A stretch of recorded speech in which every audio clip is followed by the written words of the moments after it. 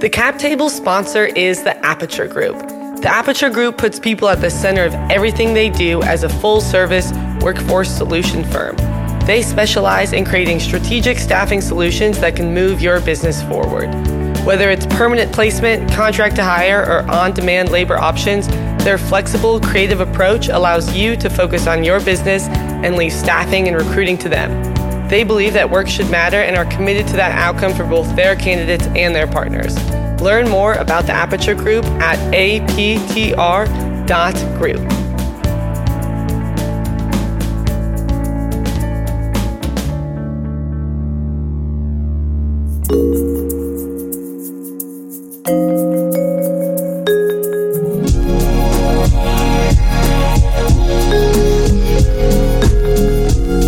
From starting a lawn care roll-up at 14 years old to now managing over $395 million in venture capital, Joe Maxwell understands what it takes to place the right bets.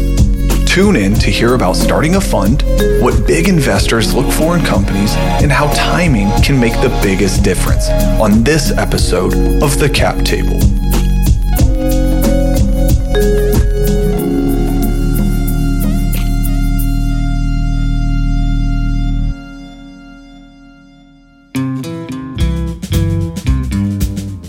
We are here live at the Johnny Cash Bar and Barbecue located on 3rd Avenue South right off of Broadway in Nashville, Tennessee.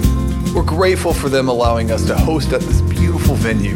If you have not been here before, please be sure to check them out to see the warm and personal side of the Man in Black at the Johnny Cash Bar and Barbecue.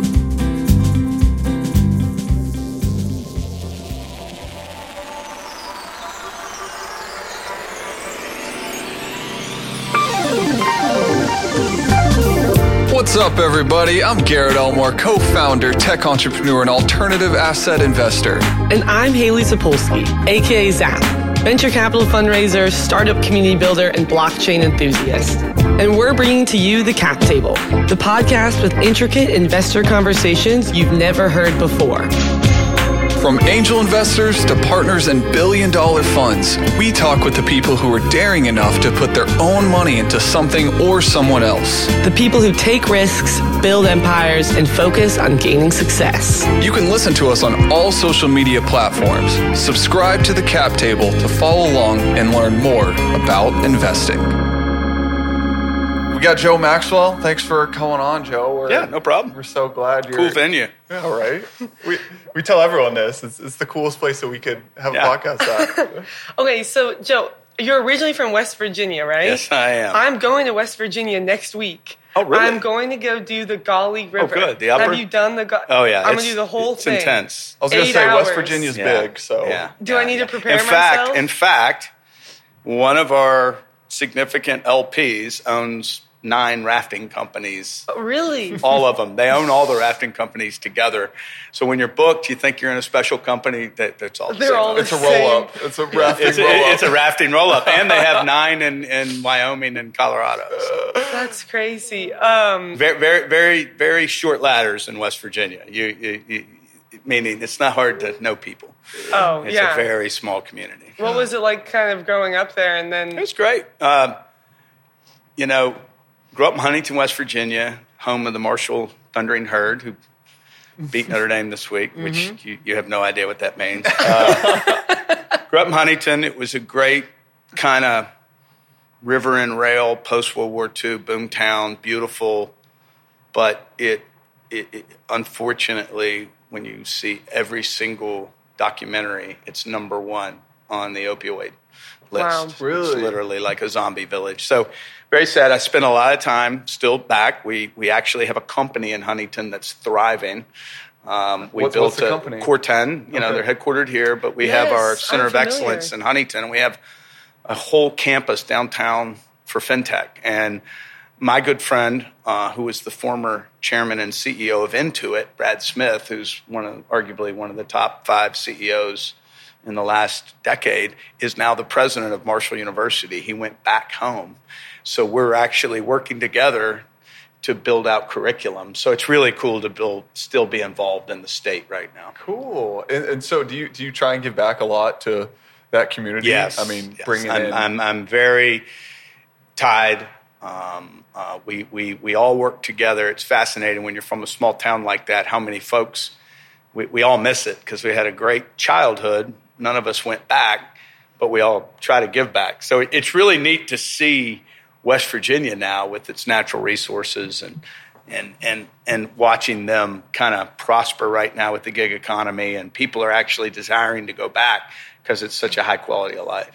Interesting. Yeah, I've never been to West Virginia, but I'm so excited to go. You'll enjoy it. It's Hopefully I come back. Yeah. You're in the river's running. It's not going to run as fast this year though. The rain has not been mighty. It'll still be fast. Yeah, but I'm going specifically in that season of the most Upper Gauley. intense. Yeah, you're going in the season of the Upper Gauley. Yeah. They only open it for the Upper Gauley. Yeah. I need to go there because I say Gauley a lot. Well, there's a couple rivers there, and the Upper Gauley is the most intense. It's intense. Yeah. You had an option to do the upper twice or do the full thing, and I decided to do the full thing. I don't want to do the upper twice. Smart decision. How old were you when you left West Virginia then? College, I left West Virginia. It's actually my parents were there. I got the opportunity to go way to high school. Got an opportunity to go to high school in Virginia. So I actually left when I was 13 or 14, but I always came home. And all my friends were there. And it's small. When you're from a community like that, you never forget. You just always remember because there's always a connection back. As the song says, country roads, take me home. There's just this connection because it's it is such a unique state. So, I still have ties to the community and go back often. Yeah. I'm sort of a random thought. I'm from Iowa. Yeah, from a pretty small town too. And I think that's one of the appeals of the venture capital industry, even though it's very big and cosmopolitan sometimes compared to my background. It feels like this tiny world to just get to meet people in constantly. And there's when you walk into a room, you just oftentimes run into people you know. It is. I mean, I never intended to be in the venture capital world. What did you think you were going to do? I was an entrepreneur for multiple decades, just building companies. Yeah. And, I got to the point where I was doing a lot of angel and seed deals and then I institutionalized the practice and then coalesced a fund. And so it was totally by accident. But you're right. I mean, it is a small community. You talk about Iowa, one of our co-investing partners is a venture fund from Iowa, Manchester Story. Really? We're very close to them. It's a small world. It's a small community when you're outside of Silicon Valley or New York. It's, as I said, we're kind of flyover fintech. We're kind of the non-Valley, because there's so much money there. You get to Silicon Valley or New York, there's so much venture capital there. And there's so little when you get outside. So, funds from Iowa are very close to funds from Tennessee. It's kind of interesting. Yeah. This is unique too because I'm with 2VC and I have a small little micro PE fund, whatever you want to call it. But it's super cool to hear that you basically you're I didn't want to get into VC, right? So you said entrepreneurship. Did you start any companies? Yeah. I founded my first company. Well, first off, I'd always been an entrepreneur, always hustling. What were your hustles? Oh, my gosh. As a kid, I had so many hustles. I think I rolled up the lawn mowing industry by the age of 14.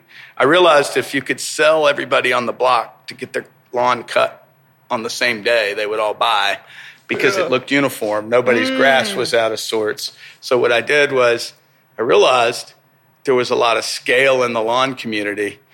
So I would sell city blocks. I lived in a little town that had the blocks. I'd sell each block to get their grass cut. And then I'd outsource the mowing to a kid that lived on the street because then they had accountability for the kid to mow it. And then I would collect the money and then rebate back to him. So I was just rolling up the industry. Yeah, because I wanted a moped and my parents wouldn't buy me a moped. So I had to find money to buy a moped.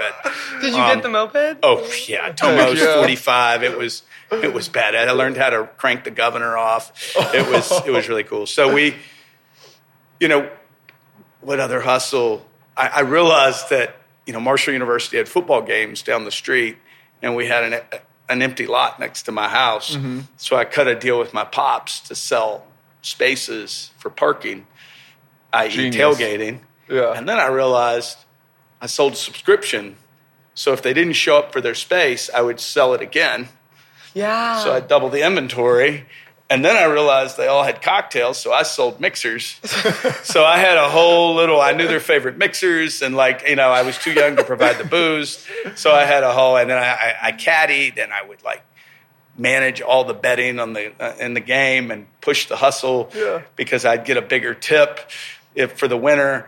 I mean, there was all kinds of hustles. I was always chasing it. But when I got out of graduate school, I started my first company here in 1994. So you came to Nashville. I came to Nashville to go to graduate school. I had horrible timing in all my career choices. I got out of college, we were in a recession. Couldn't get a job. Yep. I managed through multiple recessions building tech companies. That's why it's going to be so interesting to watch people your age manage this next couple years because you've never been through it. We talk about it all the time it's weird being at a crucial age in the recession where we don't have a ton of money yet, but this is sort of an opportunity for us to And we haven't when 2008 hit, in that recession, we were in middle school, 8th grade. I don't know, something like that. So we didn't really get to experience. I have strong opinions to watch. I'm excited. Any advice for if you're? There's tons of advice, lots of advice. There's so much opportunity right now if you grind and take away all the, I look at your generation, you guys have had it so good, $20 cheeseburgers, sushi lunches, our generation didn't live like that. I look at my children and the experiences and the opportunities you guys get at your age. Yeah. And, when times get a little more challenging, it's going to be interesting to see. Right now is the best time in the world for the real entrepreneur to emerge. In my opinion, there's a lot of entrepreneurs in the market right now. Totally. And why do you think right now is the best? Because you're going to see a restriction to resources for the first time in a while. Okay. We're seeing our deal flow is just compounding right now because there's not as much early stage capital.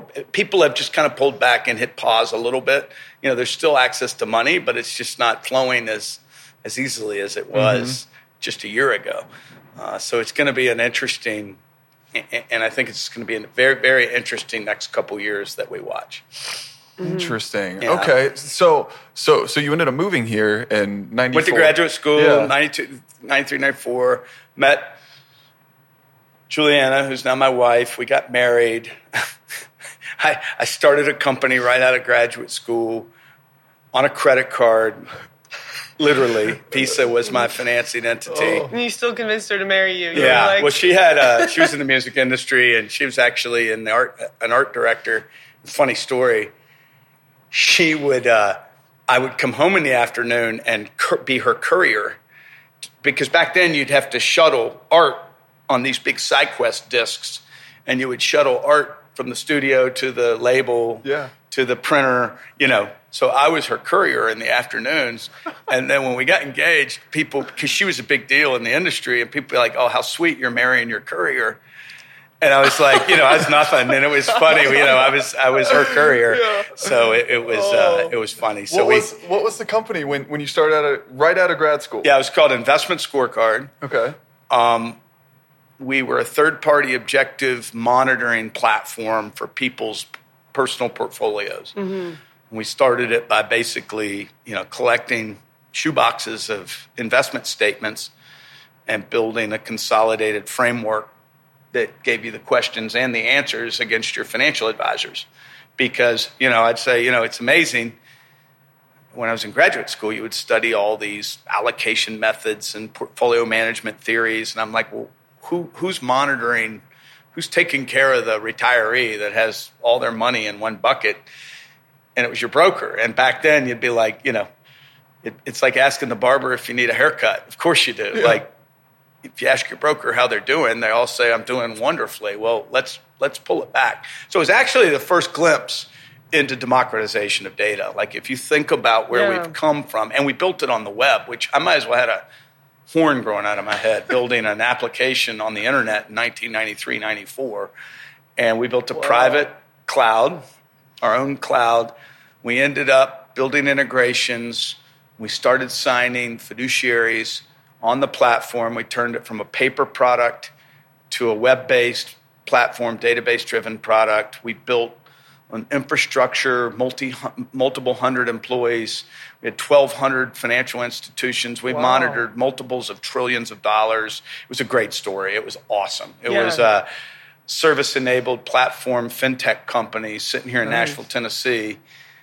And we had offices throughout New York, and we and all I did was travel. Yeah. I just lived on the road. But we built what an amazing culture, and it's so cool to see how many of those people have gone on to do incredible things. So many different companies have been founded out of there, and so it's kind of a fun grandpa moment to know that you started that, and we built this, and we all miss it. Like we have an alumni group on Facebook. Like I get to see all these things. So it was a really cool experience. And so that was my entree into, and we raised a bunch of capital. I went through dot bomb. I went through 9/11. I mean, we went through everything you could imagine. And it was fascinating because our valuation would go from top to bottom with these markets. And the only thing that changed every month is that we grew revenue and customer count every month. I mean, it was a really fun company to be a part of. But we sold that in April 7th, 2007. Wow. Go look at the crash. It was April 8th that the Bear Stearns announcement came out. So we were cashed out the day the market, because we had already been through dot bomb, 9/11. Like next offer, we're selling. Wow! And so that was the first day company. Before the final meltdown. Yeah, the final that's the best way to put it. Jeez, and so that was kind of your huge intro into. I mean, you sold it, you exited. Is that when you started? You're like, hey, I want to go invest, or were you? Well, it's a really good question because we, the founders, my mentor, who was a guy that was an investor who was awesome. He had some money, but the rest of us were just raw. I mean, we had no money. I mean, this was everything. So having some money in the bank, it was odd. It was a little weird, but there were so many good deals on the market. Oh yeah, because timing. I mean, nobody had cash. Yeah. And companies. So I couldn't help myself. I'm not really a big public market investor, because I'm a private markets guy and have access to it. So we started investing and started placing bets. Yeah, but we all got together again and built another company. Nice. After that. And then we built that one. Same crew. We just, put the band back together. So no way. Yeah. That's awesome. I love that. So within that sort of crew. Which is a sign of investing. Yeah. Very important. Is what? We back a lot of repeat operators, and we score them on their ability to put the same team back together. Interesting. It's a very strong buying signal. So on that team, like, what roles did people have? Like, who is Joe Maxwell on that team? Product, CTO, Got it. COO. We just kind of divided and conquered. I was the market person. I went out and business is selling pearls you don't have to people that don't know they want them. Someone taught me that at a very young age. I love that. You got to kind of be, you got to be at the tip of the spear out there convincing people that there's a market for what you're wanting to build, because most people haven't built it yet. Yeah. You're just contemplating building it. So when you're talking about teams, that's a strong signal. What if a team failed that you invested in and they're like, hey, I have another. They're my number one. Really? I love people that have failed to back. They learn so much more. Humble, honest, hungry. Mm-hmm. Yeah. Generally, when you have a failure behind you, you have a huge chip. You've learned so much. Sometimes, now, if they failed because of the team or bad partnerships, that's different. If they failed because markets changed, I mean, I was reading in LinkedIn, this darling company over the last 10 years, they're one of the best companies out there in fintech. They just closed up shop.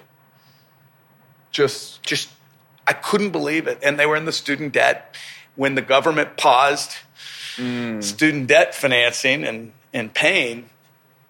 They couldn't make it through COVID. And I was thinking, I couldn't believe this company just shuttered. And I was like, oh my gosh, that was one of the darlings. So you never know if market conditions can change, regulation. There's sometimes you just don't see what's around the corner. And not all teams are trained for that, but on their next deal, they have spidey sense for it.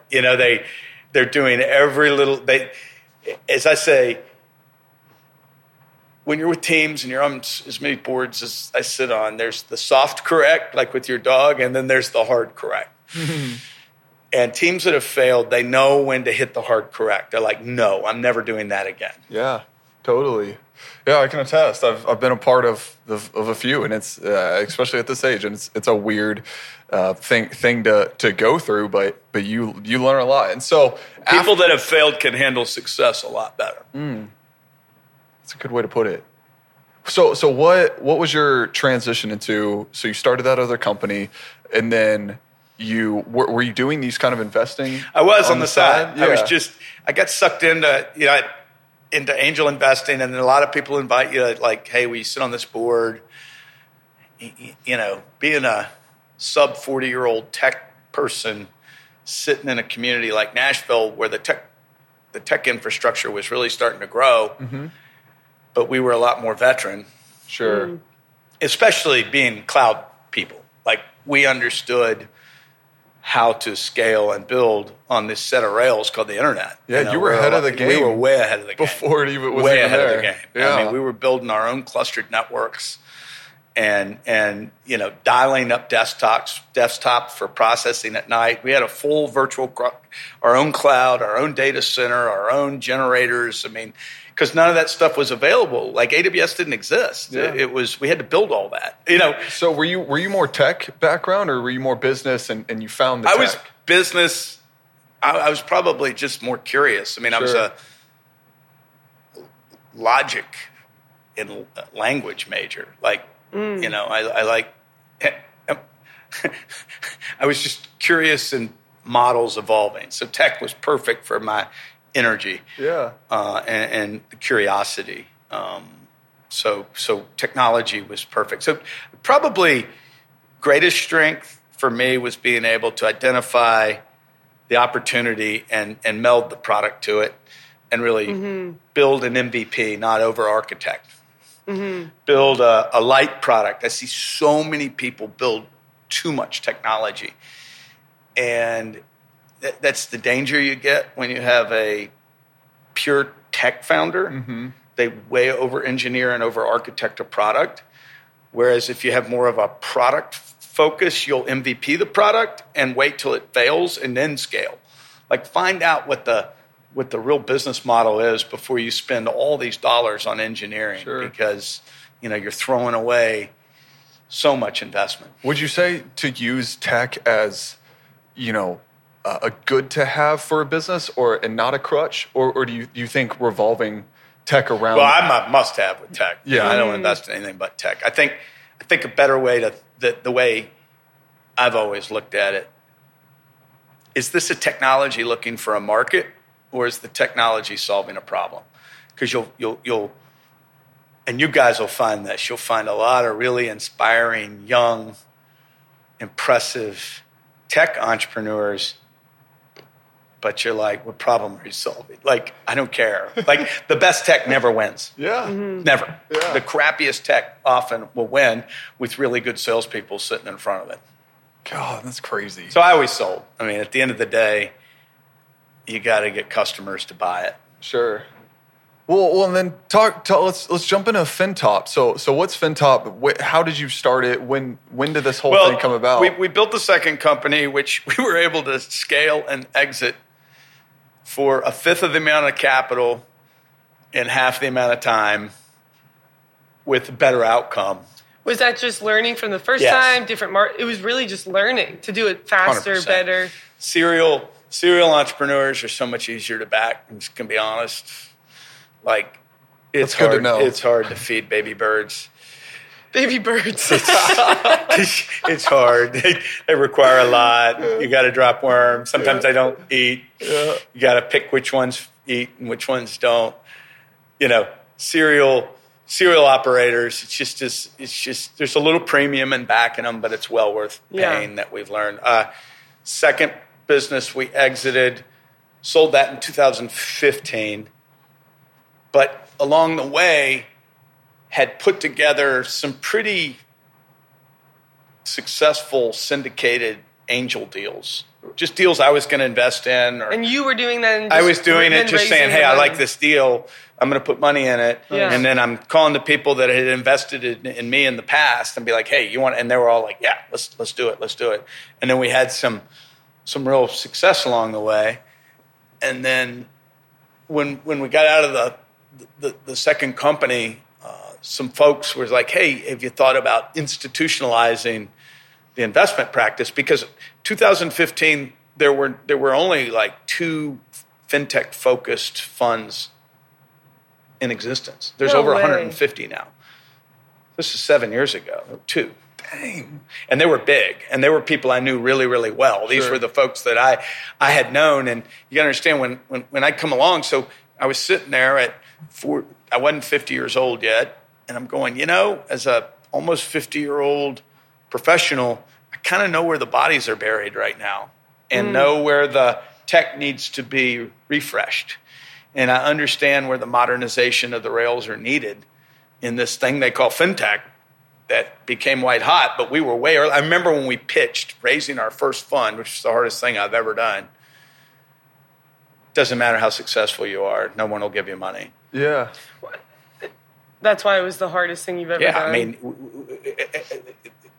our founders of FinTop was the co-founder of Square. I mean, if you looked at it, you're like, oh my gosh, this is it should be easy to back. Yeah. Why do you think people? Because institutional investors don't back young funds. So you have to go get individual money. Sure. And what was your first fund? What were you going out and raising? 50 on the cover. Okay. We hit it, but took a while, or was it? Took a long time. Really? It was interesting. Learned a lot, pivoted. We had all this interest from the institutional investors, and then not one of them invested, but they're just very collegial. They just don't tell you no. So we learned that force them to know very quickly, and then we stopped, and then we pivoted and went totally for family office, high net worth, went to our market, went to all the people we knew, and then we were able to raise the money. Wow. And this is a fund where 30% of the money was already our money. So you're already...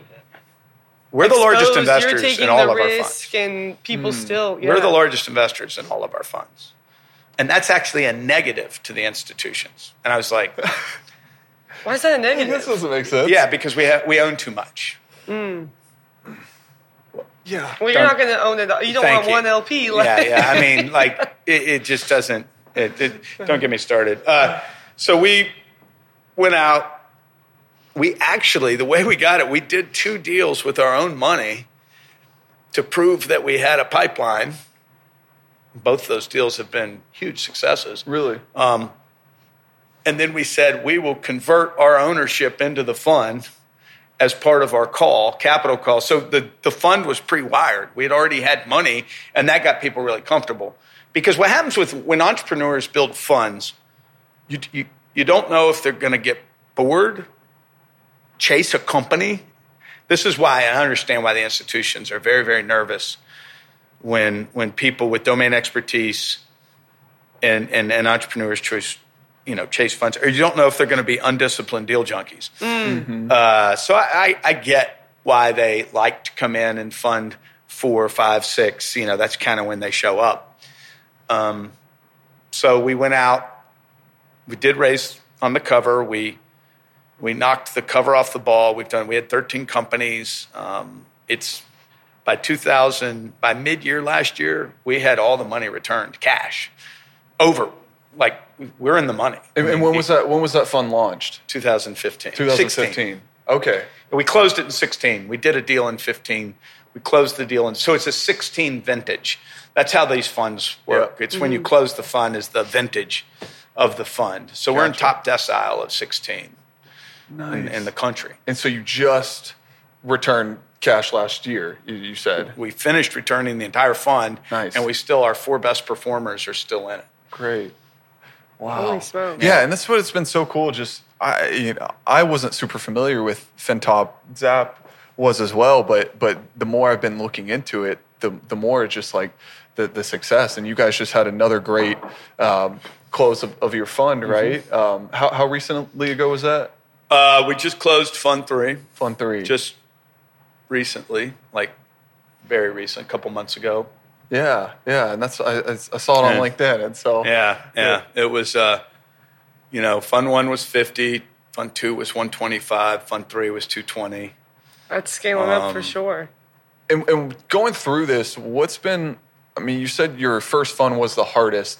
Does it get easier after funds, or is it hard still? It's always hard to. I mean, you got to take fundraising very seriously.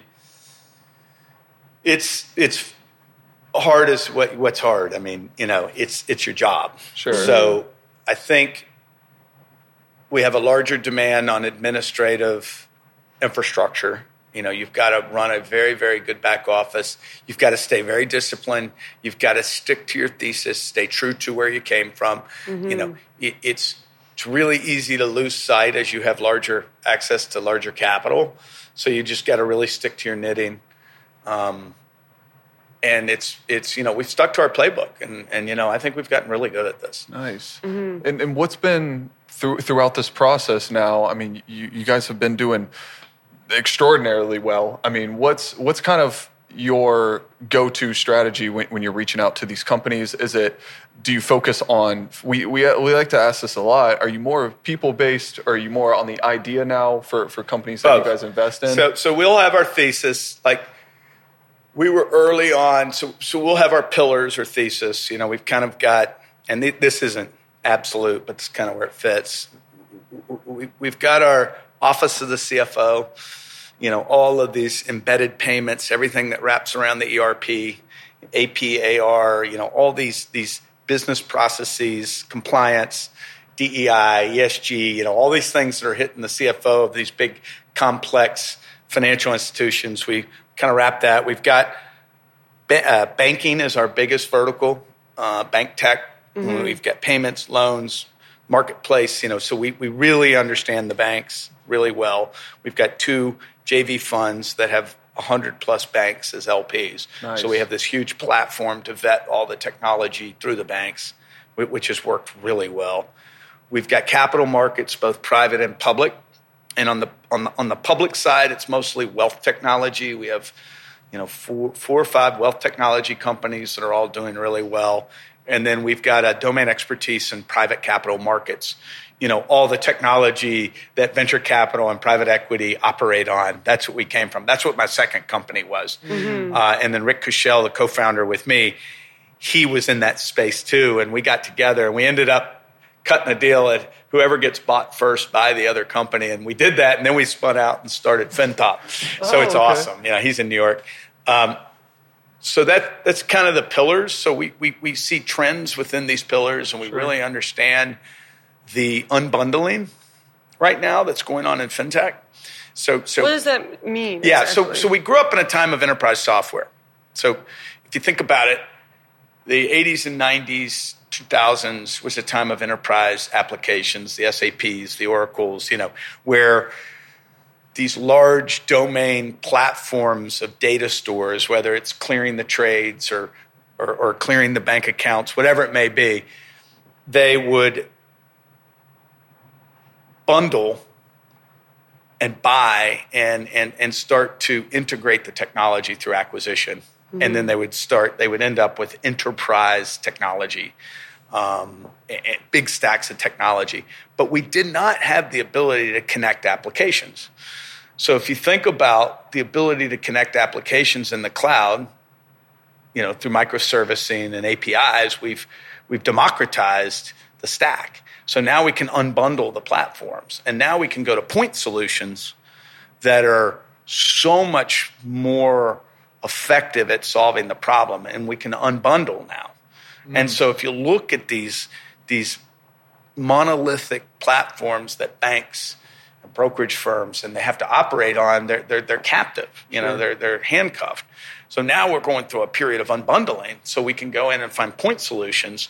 And then what's going to bundle it back? Is it the super app? So now we're just going through another cycle of technology. And then we've got, you've got some really interesting coalescing platforms through the blockchain and digital assets that are on the horizon that we believe this is going to be the next generation platform technology. So how do we bridge from where we are to there? And that's kind of, if you go into our portfolio, it is the most boring.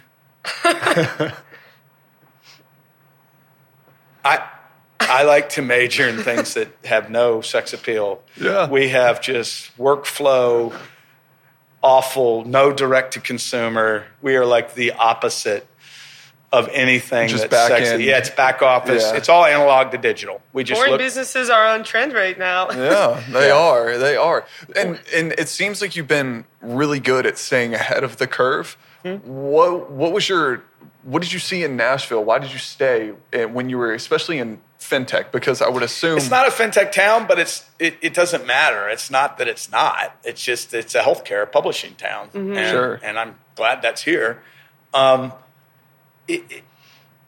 Let's be honest. You're not really anywhere anymore. I mean, let's be blunt. But even 8 years ago, did people sort of give you a hard time for being in Nashville, or were they always? They did. I never had a hard time. Nashville's been good to me. It's been great. I think no, because I was able to say, look at growth of fintech. Look at the growth in the Southeast. We're kind of a gateway into all these fintech markets that you don't have access to. Sure. Silicon Valley VCs are not walking around Huntsville, Alabama, and Birmingham and Nashville. They say they are, but they're not looking for deal flow. So we do have a really good access to deal flow. We have good deals. So 93% of our deal flow is organic. Wow. What do you mean organic? We don't reach out. We've never reached out to a company. That's incredible. It's just our network. Okay, yeah. All in our network. That's really incredible. 100% in our network. And when did you all start investing in blockchain technologies? This year. Really, just this year? Just this year, and we've lurched towards it, step back, and then we finally committed. And you're like, this, okay. And we've committed, we're in.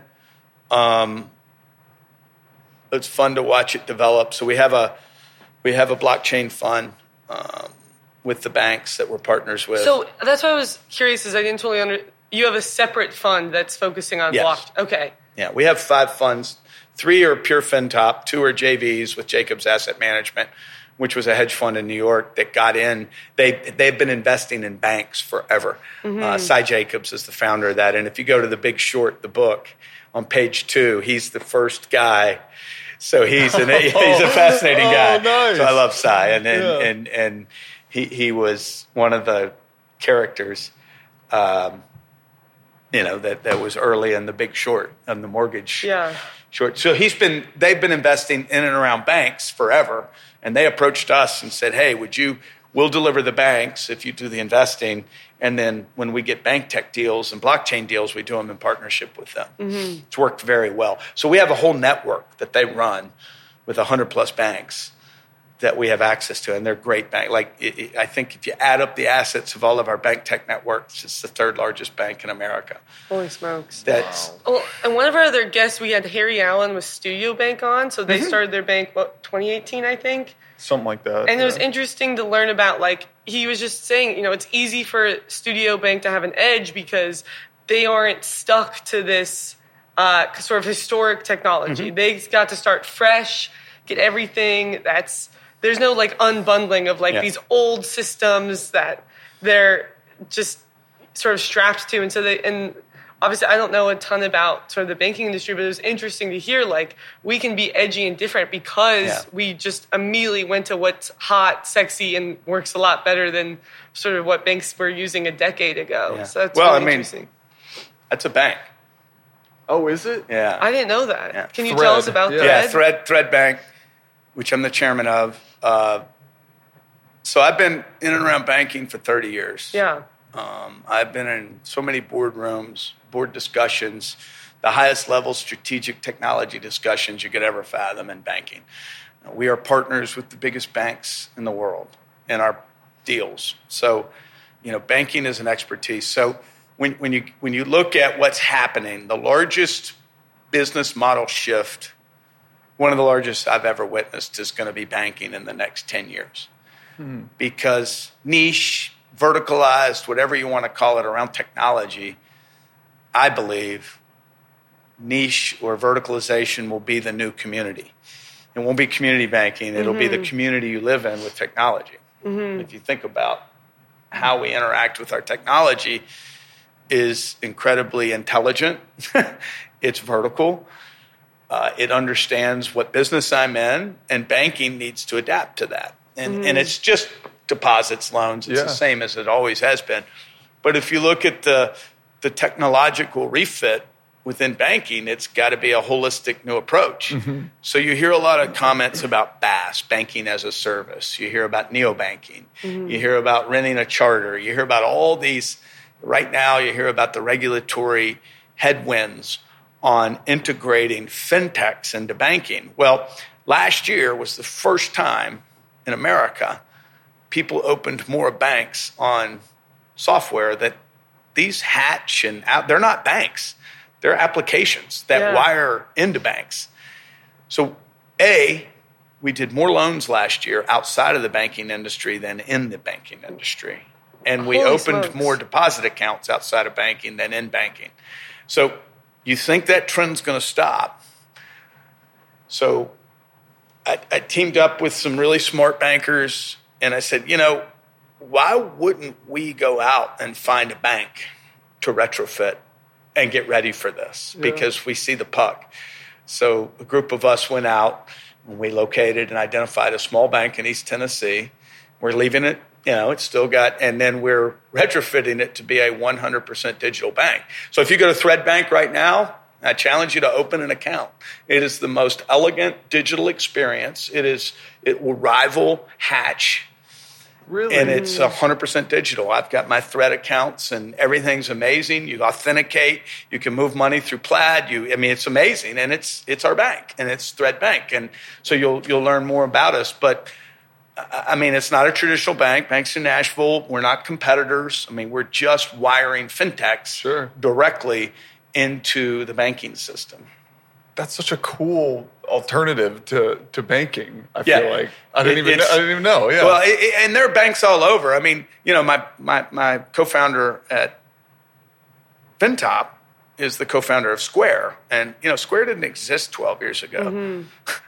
And they're one of the largest financial institutions in the world. And it's pretty amazing that Jim McKelvey is now the deputy chairman of the St. Louis Fed. And he's a fintech person. That's crazy. Because the Fed is finally realizing we have got to understand. Think of it. Square, they own Cash App. They own Afterpay. Square Capital. Sure. They have an ILC charter. So now, overnight, Square has become one of the largest banks in the country, and they didn't even exist 12 years ago. That is just a glimpse into the power of technology. Yeah. That's nuts.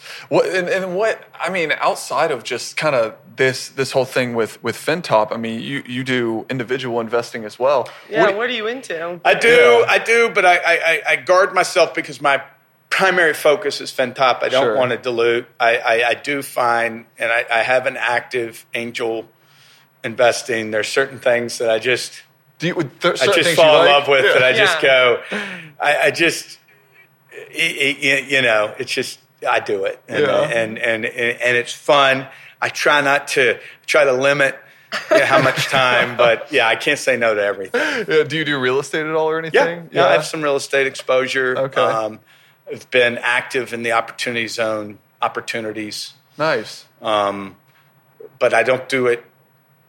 I say I don't do it active, but now I'm actively involved in one. I don't. It's fun. Trying to keep your lane, but it's hard to go outside. It's hard. Yeah, I'm not a big social.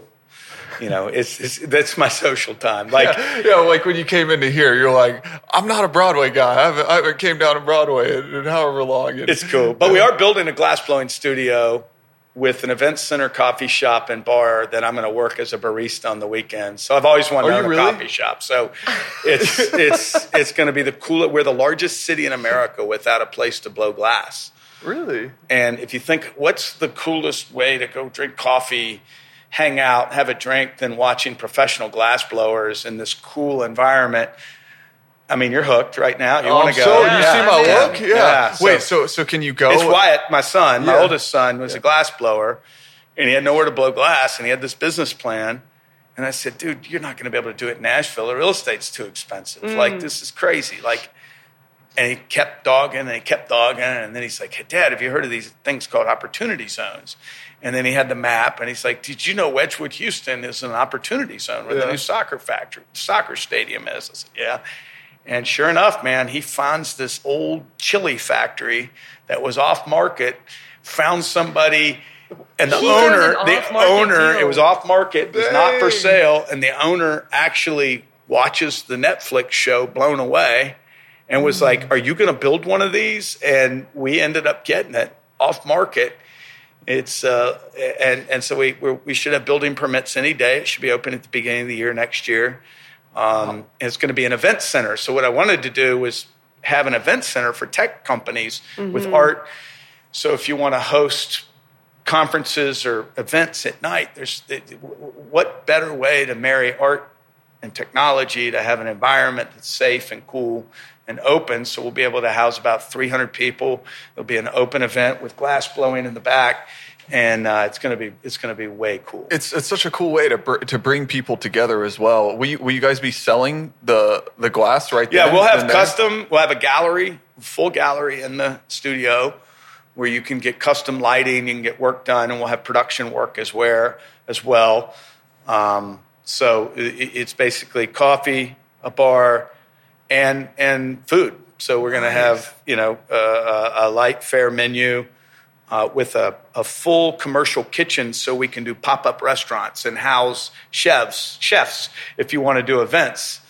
So it's going to be a little different. It'll be cool. Yeah. It's a family business now, too. Yeah. Which is cool. Yeah, and I can pull shots on the weekend. Like I can, and I'm going to get a boo-boo hat. And my boys are like, they're going to get me platform Doc Martens, and I'm just be rocking it. I'm going to get a Vespa and like hang out and you'll be working the cash register. No cash. Okay. Shoot, my bad.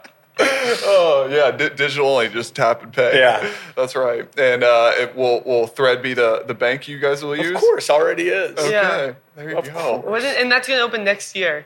Yeah, I mean, if you drive by it right now, if you go down Craighead Street on the way to the stadium from 8th, and you're on the right, you go under 440. It's that big white factory on the right, and there's a big sign on it, coming soon, and you put the QR code. I know exactly where it and is. It's gonna be cool. Gosh, that's amazing. And then I guess to kind of wrap things up, what do you have to when other people are kind of wanting to get involved in this? I mean, do you have like a structure you stay to? It seems like you got a lot going on. I mean, what's kind of your like advice for people going out there doing things and, keeping a structure or networking and things like that? What have you found to be like? Well, I find what you two are doing is just dead on. I mean, it's just, you got to be positive. You got to be committed. There's so many negative Nancys out there that just want to just suck the life out of you. And you just got to keep them out of your life. I have a very short list. Do you want to be a faucet or a drain? And always be a faucet. And and Like you know, energy attracts. It's physics. I mean, energy attracts energy. It's a lot of Eeyores in startups that want to hang out and just complain, and I just don't have any time for it. I love that. It's so easy to open it up and listen to them. So it's the best entrepreneurs will always find a way to emerge. I get so worn out when I hear, oh, how tough it is to get capital. And I'm like, hey, guys, look, good businesses, you know, capital is like water. It finds its way to the source that needs it the most. Mm-hmm. There's no water in the desert for a reason, you know. It's like, you know, think about it. So if capital is the reason you can't get out and build your dream, then you know what? It's a bad idea. Move on. Stop. You know, like if you can build a business, you know, show me a business with revenue, and I can show you a business that can be successful. Mm-hmm. Sure. It's fascinating how many tests we put entrepreneurs through, because we are them. Mm-hmm. Little things, scrubbing their expense accounts before due diligence to see how they travel. Where do they stay? Such a glimpse into their. You look into that. That's great. 100%. That's great. Yeah, absolutely. This is my first job where I have like, you know, are you a Southwest or are you flying first class? I mean, are you? Well, literally everything I spend money on, I ask permission, and they're like, "Zap, you gotta stop doing that." And I'm like, "I've had a budget of $0. Can I go get coffee?" They're like, "Yes." And I have to pick, which because I'm only 26, so I've been asking my friends. I have to pick which airline I want to like commit to rack up points, and I've only flown Southwest Spirit. Visa card. Spirit. You've upgraded from Spirit to Southwest. That's great. I can't tell you how many Spirit flights I've taken, or Frontier is my big one. I'm on an Allegiant Flight Friday, so it doesn't. Trust me, like it's just in your DNA, and that's a really interesting point. Like during interviews, like when I was scaling companies, I would do all these tests to see, just like slide it in there. Like I would slide it in, and be like, and then using? people would be like, "Oh, what's Southwest?" I'm like, "X, that's my corporate airline." You know, like, you know, because you know it's fascinating to see all the little tests. Take an entrepreneur to a restaurant and watch how they treat people. They'll, you know, drop a fork on the ground and see if they pick it up or they wait for the waiter to do it. You know, there's all these little, because that's how they're going to treat people, and that's how they're going to treat their investors, and that's how they're going to treat their customers. Wow. You know, it was really tough during COVID because there's a couple of deals that slid into the fund we call COVID deals, because we have this absolute mandate that you break bread and you go hang out and you spend a day and a half, 2 days with these founders, because you want to see, you know, how they treat others. You invite them to little things like you show up for due diligence at their office with no agenda. Yeah. To see if they take it over and how they act when there's not an agenda. You know, there's all these little nuggets. That's genius. Everyone watch yourself when you raise money from FinTop. They're looking. Well, everybody is. It's not FinTop. Yeah. It's, you know, OPM is, you know, when you take other people's money, you sit down with everybody, because this happened to me. First time I took outside money, and investors said, okay, you now no longer work for yourself. Mm. Mm-hmm. And I mean, the best way to build the most successful business, don't ever raise capital. Like, those are my heroes. When you can build a big business and never raise money, like, I'm like, way to go. Like, because especially with this generation, being accountable and understand that you're a servant to other people's capital is not something people are used to seeing. It's a lot taken for granted. It's like expected now. It's expected. Yeah. Like asking you a question, what keeps you up at night? Well, the first answer should be a return for your money. You know, delivering a return, or people that just can't believe that someone invested in their company, versus, you know, raising capital has become a business model. Yeah. It's very, very, very foreign to me. So we just try to keep things real, and be old school about it. Yeah. And then do you have any structure in your personal life? I mean, do you have a set schedule? Do you kind of fly by the seat of your pants? What's normally like keeps you moving and in line, you know? Pretty structured, pretty disciplined on time management. You know, I set blocks on my calendar. Big blocks for time. That's why, otherwise it'll just get hijacked. That way you can make time. Try to create capacity in my schedule. Sure. Always. Yeah. Always trying to create capacity. Started practicing every Sunday. I look at my calendar, and any meeting that drains me, I find a way to cancel. Or put somebody else in it. We're glad we didn't get canceled here. It's I'm not that, not that prescriptive, but trying to just create capacity and keep energy. So I stay very disciplined about time and time management. Awesome. It's important. Yeah, I agree. Yeah, with all of us. Well, do you have anything else? No, this was great, Joe. Thank you so much. I'm excited for what you guys do. Look, it's critical. I can't believe it, but like my generation is kind of assuming the patriarch mantle of a lot of these things in Nashville and going on. And like, for me, like, you guys provide more inspiration to me than anything. And I don't think you guys realize that, like that next generation giving back. Like this city has been so good to me, and I wish I could do more. And as I get older, I will do more, but I need to plug into the generation that's doing it. Yeah. So I think it's just fantastic that you're out here doing things like this, because we have to. And it just, you never know that next wide-eyed entrepreneur that needs a community. Mm-hmm. And it's really important that we all work together to provide that community. Yeah, and that's what I appreciate that, and that's what we're trying to build is just kind of a small little group that can learn about the hard ropes of this whole journey. It's not easy. I mean, entrepreneurship is a series of passions. It's not a job.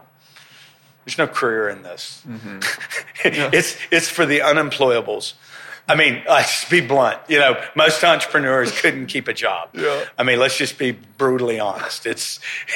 We're difficult. You're hitting home. I mean, like we're. It makes sense. There's Joe. He's difficult, challenging and difficult. Okay. He's hard. Yeah. Oh gosh. Well, Joe, we appreciate it again. We'll definitely look forward to staying in touch and following your journey from the events to FinTop to your personal investing and everything in between, and through LinkedIn or wherever we can find you. But great. We appreciate having you on again. All right. Thanks, guys. Thanks.